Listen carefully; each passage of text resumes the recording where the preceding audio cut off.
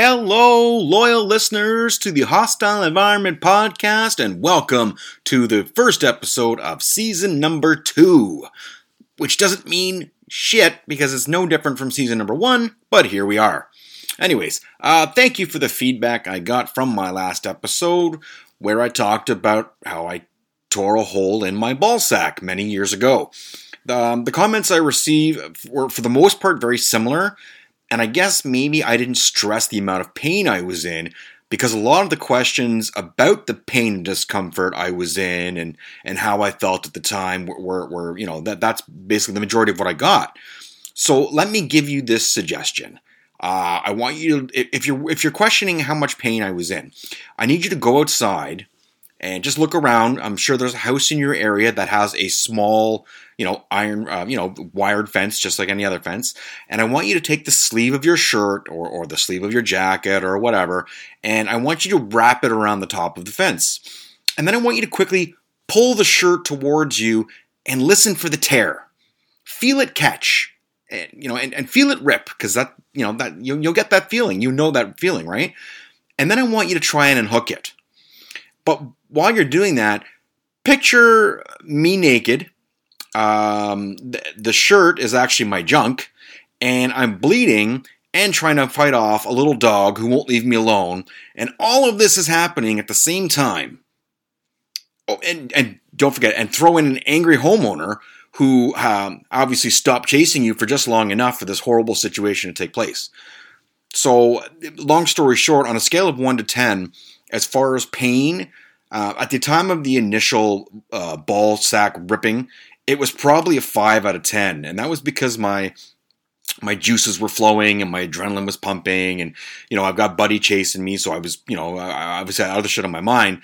But later on in the day, I had to go back to school. The throbbing was periodically horrible, and having to peel my underwear away from my sack because all of the dried blood. During the day, that brought the pain to about a 6 or 6.5 on the Richter scale, pain scale, whatever you want to call it.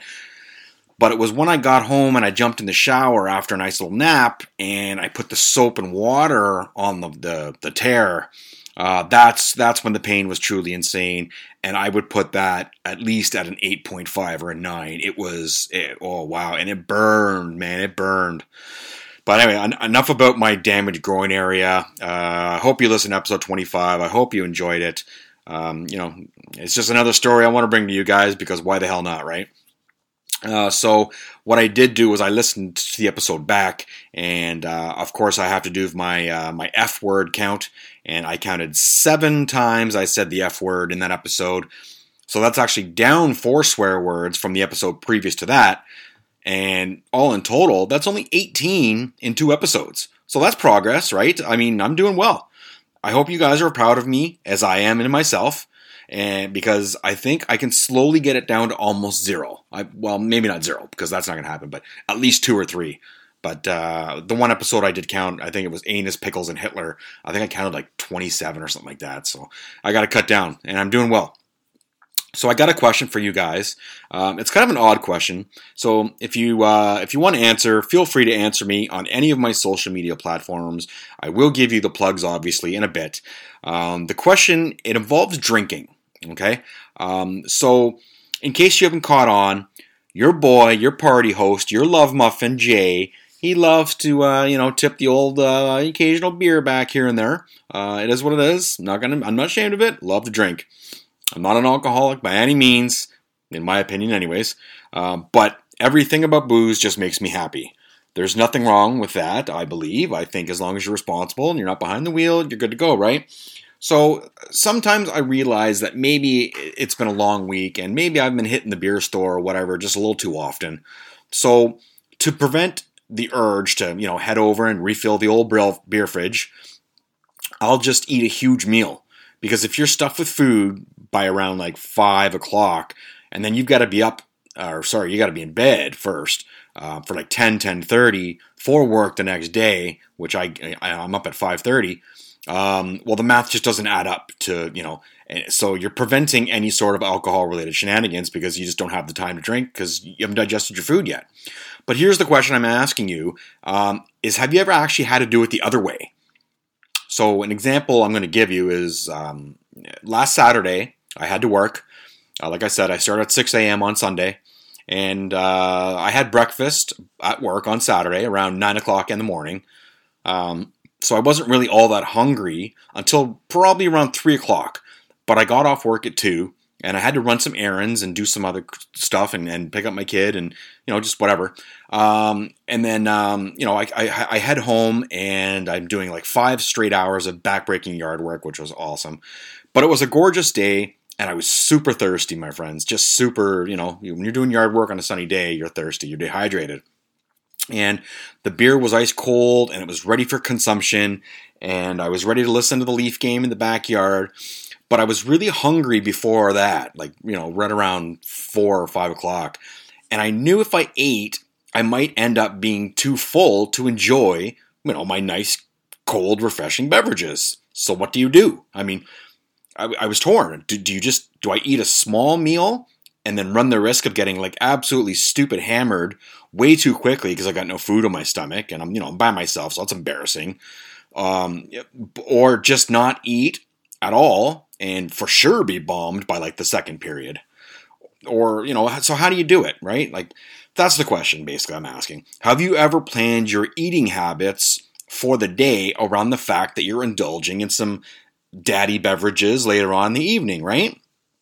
And if you do this on a regular basis, I'm guessing that's a bad thing. So I'm not saying how many times I've actually had to have this question to myself, but so because I finished every drop of booze I had on Saturday doing yard work and enjoying the Leafs, beat up on the Montreal Canadiens. Yes, that was beautiful.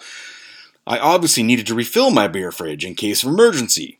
So what do? You get in the car and you head over to the liquor store. The liquor store here in Pickering, there's a big one at Brock and Highway 2 that happens to be in a huge plaza with a Lowe's and a Walmart and a McDonald's and a bunch of other shops. So it's usually kind of busy. But my God, when I pulled into the plaza, the amount of people I saw on Sunday was absolutely ridiculous. I didn't know what the hell was going on, but something was up.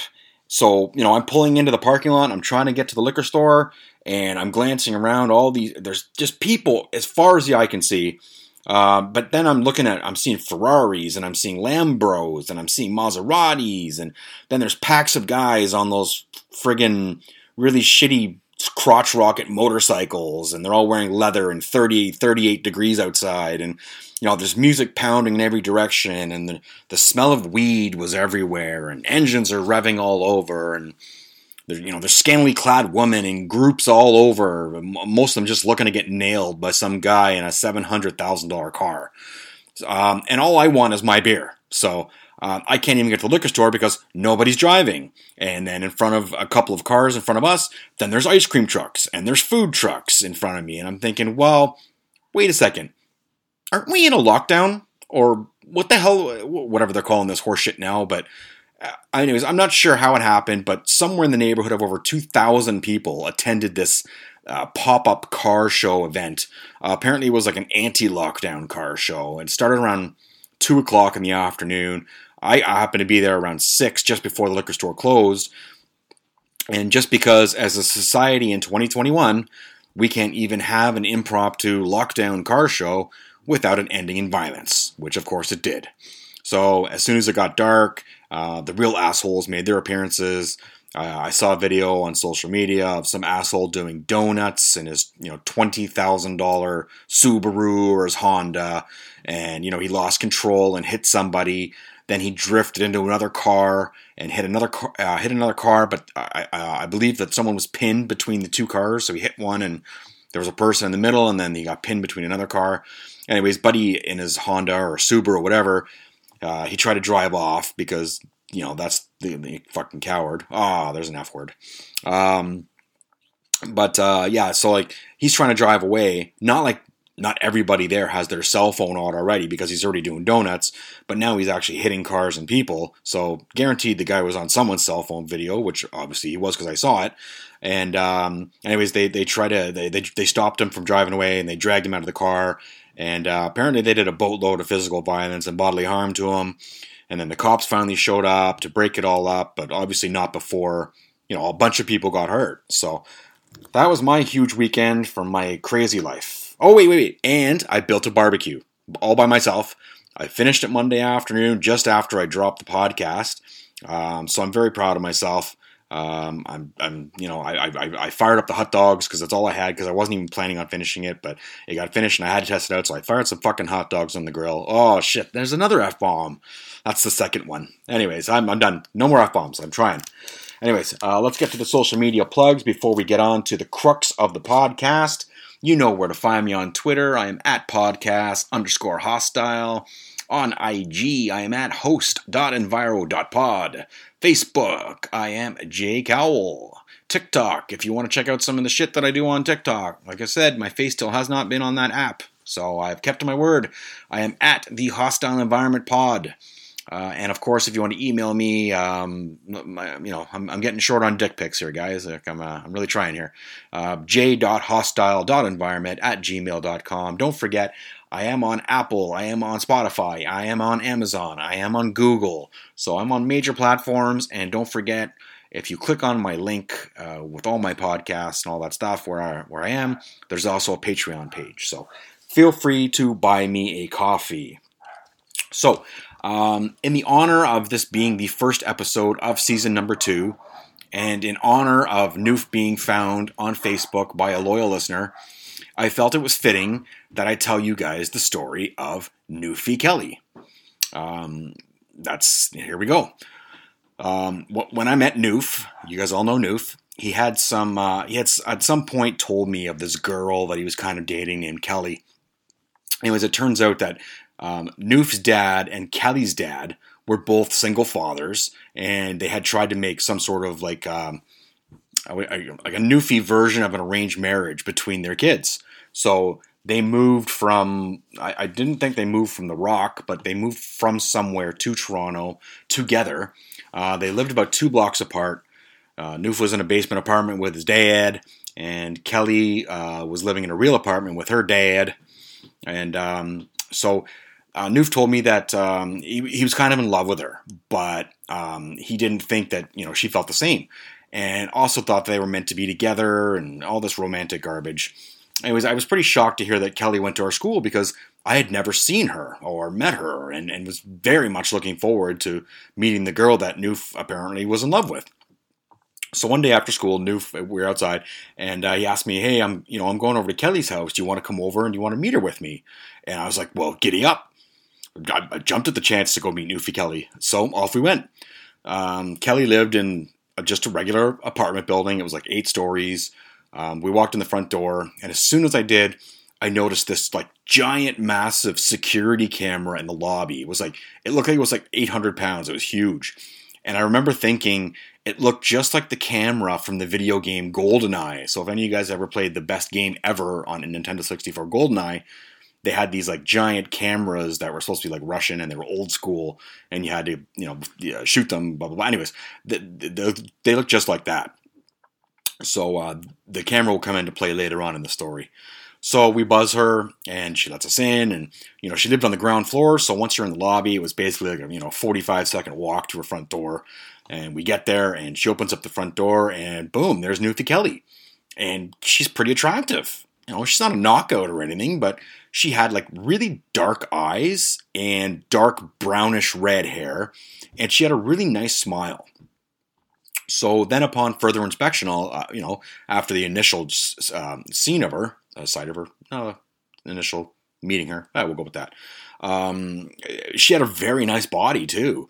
She was a little thick, but like not fat or overweight or anything. Not that there's anything wrong with that. And she also had some pretty big guns, which for me, as a boob man, is usually the first thing I notice. But I had noticed her eyes because her eyes were actually very pretty. And Kelly was super nice. But she had that really thick Newfie accent, which was not sexy at all. Like, it is like actually kind of a turn off the way she was, the way she sounded like a truck driver. So I don't know, weird, but it is what it is, man. Who cares? Not my chick, right? It's Newf's love. So anyways, after that, I would start seeing her in the hallways at school, and we'd exchange smiles, and I'd be like, "Hey, what's up?" And nothing major, and we'd have never really had a conversation after that. And then one day, I'm walking out of the school, and all of a sudden, I hear her call me, Jay. So I turn around, I'm like, "Hey, Kelly, what's up?" She goes, she asked me if I knew where Newf was, and I said, "No, I haven't seen him. I haven't seen him in a day or two, so I have no idea where he is." Anyway, she said they'd gotten in some kind of argument, and she was heading over to his house and wanted me to come up and help smooth everything out because I guess they got in a big fight. And I said, "Yeah, sure. What the hell? I got nothing better to do. I'll swing by Newf's." So, like I said, those two lived very close to each other. So Kelly asked me, as we were walking, we were just passing this McDonald's, which meant we were like 5 minutes from Newf's house. She minded if we stopped by her house first, so she could drop off her books and her bag and whatever, and get changed. And I was like, "Yeah, sure, whatever." So we get to her place. We walk in. She asks me if I'm hungry or thirsty. I'm like, "Nah, I'm good, thanks anyway." And I'm just waiting for her. And she comes out of the bedroom in a new outfit. And all of a sudden, out of nowhere, she just grabs me and just starts like attacking me. She starts like kissing me and grabbing me, and she's panting like a dog in heat, and I've got no idea what's going on. I was so thrown off. I did not see this coming, right? But me, I just roll with it because that's the kind of guy I am. I just roll with the punches. And so there we are, and we're making out, and one thing led to another, and the next thing I know, we're having sex. I know, it's weird. A bad friend, right? Horrible guy, scumbag, call me a bunch of other things. But like I said before, she was weirdly attractive, and I'm a weak man, and I didn't initiate this in any way, so I didn't want to be rude and hurt her feelings because that's not the kind of guy I am. So we did what we did. And after we'd finished up, I said something like, "What was that? Like, what happened there?" And she told me she was attracted to me from the moment she saw me, and she hoped I'd noticed all of her flirting with me in the hallways at school, which truthfully, I had zero clue was going on in the slightest. I had no idea she was flirting with me. She also explained that she hated both of these Newfie fathers, dads, trying to push them together because that's not what she wanted. But Newf kind of just assumed they were together when they weren't dating or anything. I mean, they had dated kind of in the past, but that shit was long done. But I guess Rob was still holding on to this dream or whatever you want to call it, right? So that kind of made me feel a little bit better for what just took place because I knew Newf was not going to be pleased no matter what. But I also thought that this was just a one-time thing and it wouldn't happen again. So maybe let's just not tell Newf and maybe prevent him from, tearing my arms and legs off in anger because I don't want that. Well, unfortunately, it wasn't a one-time thing. In fact, Kelly was under the impression that we were like together, and I was more along the lines of I'm just banging a Newfie chick. So we continued to sneak around and fool around, and one day, a couple weeks later, it's a Friday afternoon. Derek, Tone, and I had skipped school. We were downtown, and that's usually what we did on the weekends. We'd wander around downtown. It was pretty normal for us. And what we do is we would just get off at one subway station that was furthest, Young and Bloor, furthest away from downtown on the same line, and we would just walk all the way down from that station all the way down to the Eaton Center and past that, right? For those of you who aren't in Toronto, you have no idea what I'm talking about, but so that's what we did. We would just kill time and shop. Not really shop because we didn't have any money, but anyways, that's what we did. And so most of the time we did this actually was so not only to kill time, but so Tone could shoplift anything that he could and then sell it, whatever he stole, to the store called Cash Converters, where they would give you cash for trash. But it was always just enough cash that he got for his trash for Tone to buy smokes and booze, and that's how Tone lived for as long as I knew him. So like if you guys don't remember Cash Converters or you're not from Toronto, you could go in and sell like 45 CDs, and I think they would give you like 50 cents a CD or maybe $1 or something like that. But they would buy tools and bikes and old computers. So Tone would find random busted up garbage on the street that we used to actually use for cabs, which I used to call luggage, But he would also take these things and go to cash converters and sell them to them. So like some guy would throw his broken computer out on the street and wait for the garbage guy to take it. Tone would pick it up and go to cash converters and say, yep, this works. And they would give him like $20 for it. So he did actually, hit a gold mine there, but that's how Tone lived. So anyways, we're downtown and Tone decides to go into this, sex store where they sell videos and dildos and all that fun stuff.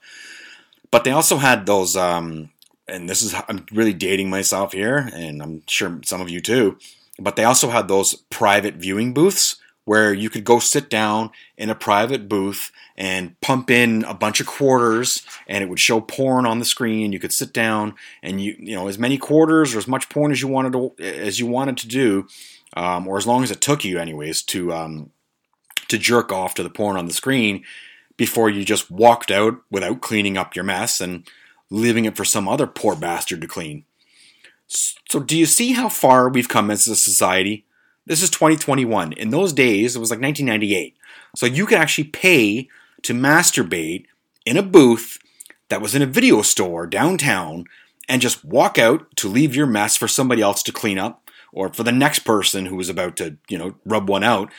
And they had to avoid touching it while they began to do their business. And do you really think the employee who had to clean the booths would just let all the semen pile up so that, you don't have to keep running in to clean it? Basically, you just do it in one foul swoop. So like 9 or 10 guys, make a mess and you just wait.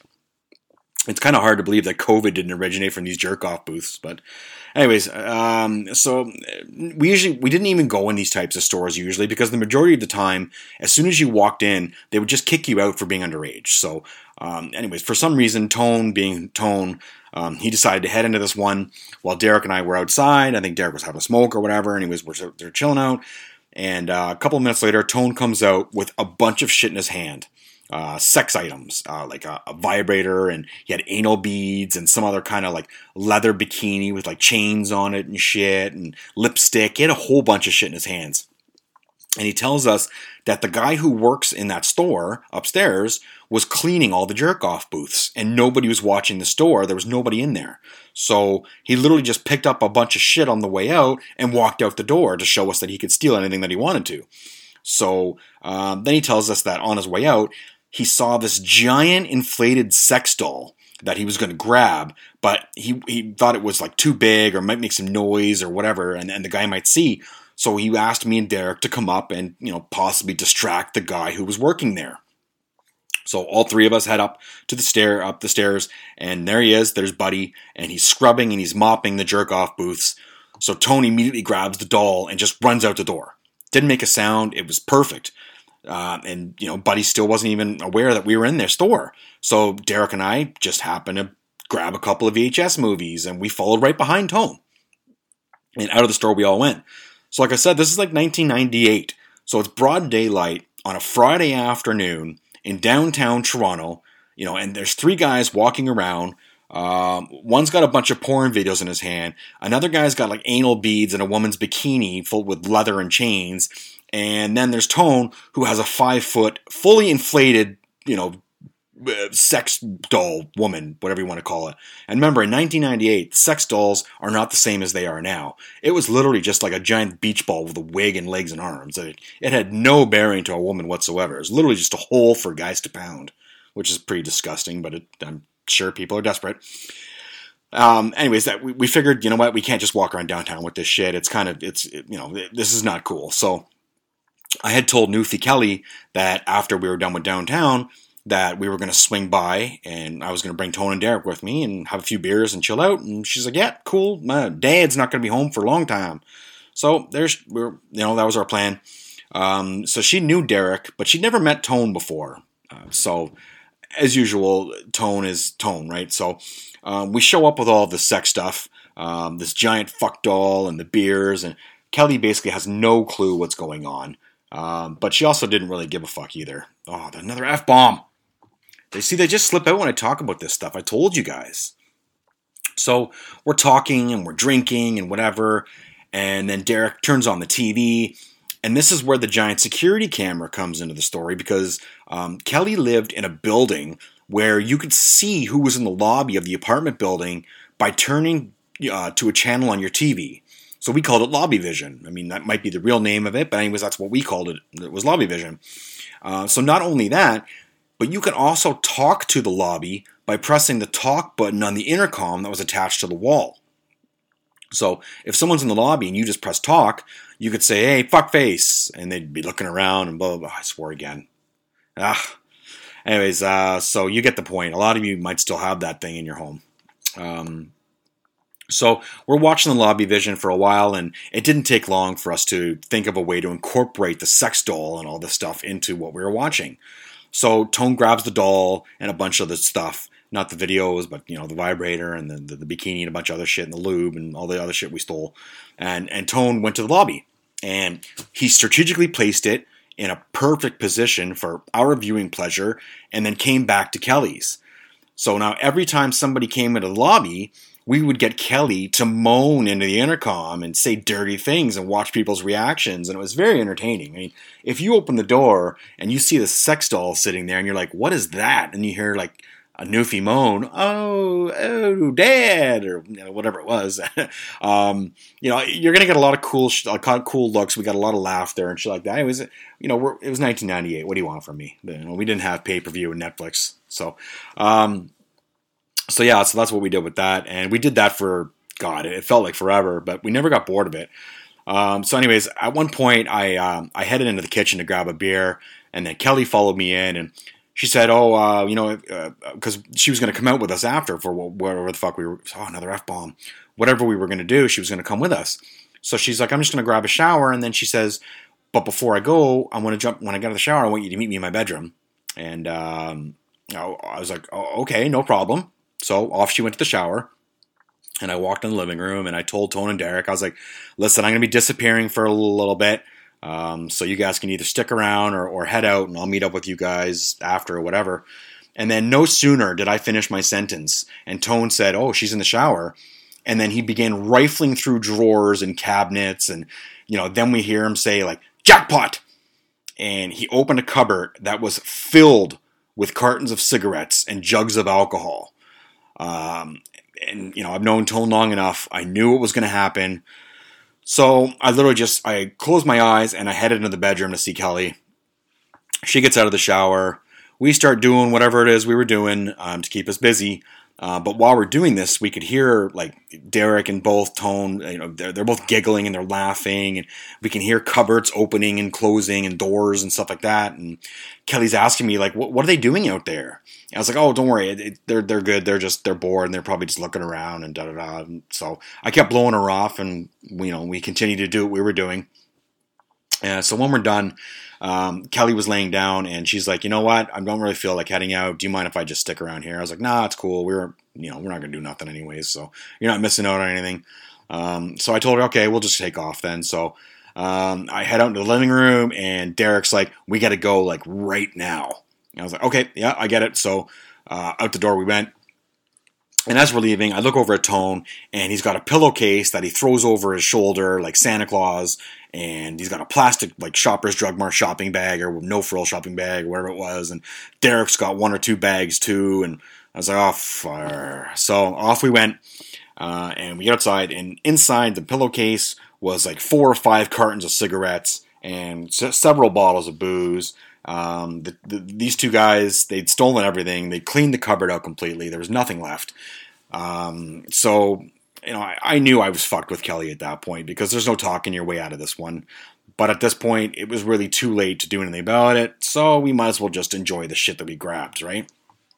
So, the weekend goes by, go to school on Monday. Sure enough, Monday morning, Kelly finds me like immediately, and obviously she is not happy.